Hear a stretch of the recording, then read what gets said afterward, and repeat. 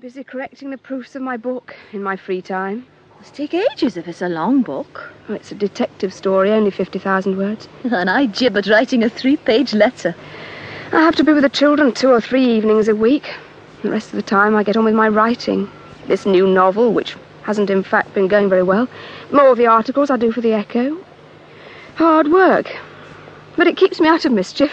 But you do a job during the day as well. I do, don't I? And unless I get back to Grey Gables, I'll find I've been sacked. How's the proofreading going? Slowly, but I'm getting through it. You are clever, you know.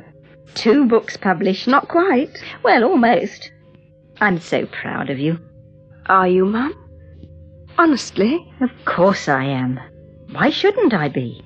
There are times when I don't feel much of a success. Why ever not? Well, it's usually when the children are tetchy and my novel isn't going well and there's no news from anybody. You mean Roger? It's just that... Well, I don't envy Chris a thing. I'm glad for her. But she's only had a small dose of separation. Now her problems are solving themselves. She's on top of the world, isn't she? But with Carol and me, we can't help wondering how long it'll be before we...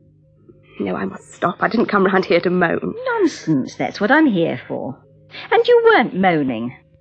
You're like your father. He just went doggedly on, putting up with an awful lot and never complaining. You still miss him, don't you? I always shall. And I have to face that I'll never see him again.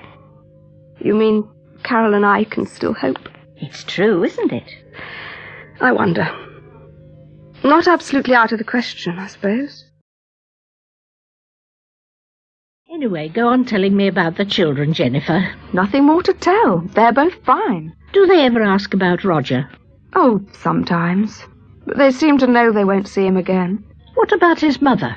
Well, Mrs. Travers Macy tries to see them, but I discourage it. She's very generous in some ways, though.